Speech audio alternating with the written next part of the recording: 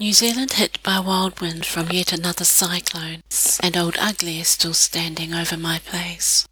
New Zealand has been hit by wild wind from another cyclone passing by us, thankfully, or it might have been a lot worse. Rahutu, a small town in Taranaki, had a tornado that ripped roofs off, and they have no power. It's near Mount Tongariro and Mount Ruapehu, so it will be cold there. I hope they have wood or gas heating. Some places have received early snowfall, which is unusual for the start of autumn, and temperatures have dropped around the country. The Southern Alps and ski fields in the South Island have been dumped with snow, delighting both children and skiers. Auckland has been hit by strong winds of 120 km and up to 215 km. That's 75 miles per hour and up to 133 miles per hour.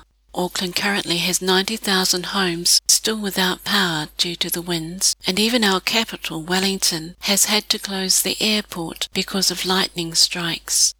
Poor Auckland Civil Defence has copped a lot of criticism for not giving enough warning about the weather, but that is a little unfair.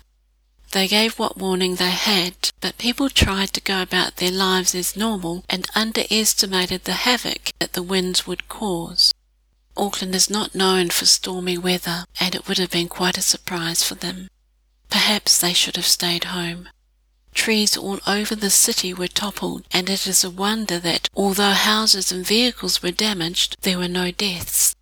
People have been warned not to try to clean up trees or power lines themselves, as the lines may still be live. I was pleased to get home and find the Housing New Zealand rep waiting to see me.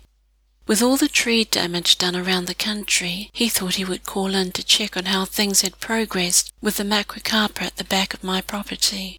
He did not look happy when I said there had been no change, and said he will chase it up. There have been 3 cyclones, and the current one is the 4th to hit New Zealand since I rang him a little over 2.5 months ago. The tree behind my house is bigger and uglier than a lot of the ones on the news, and when the wind blows, it bends low toward my place. I hope he keeps his word.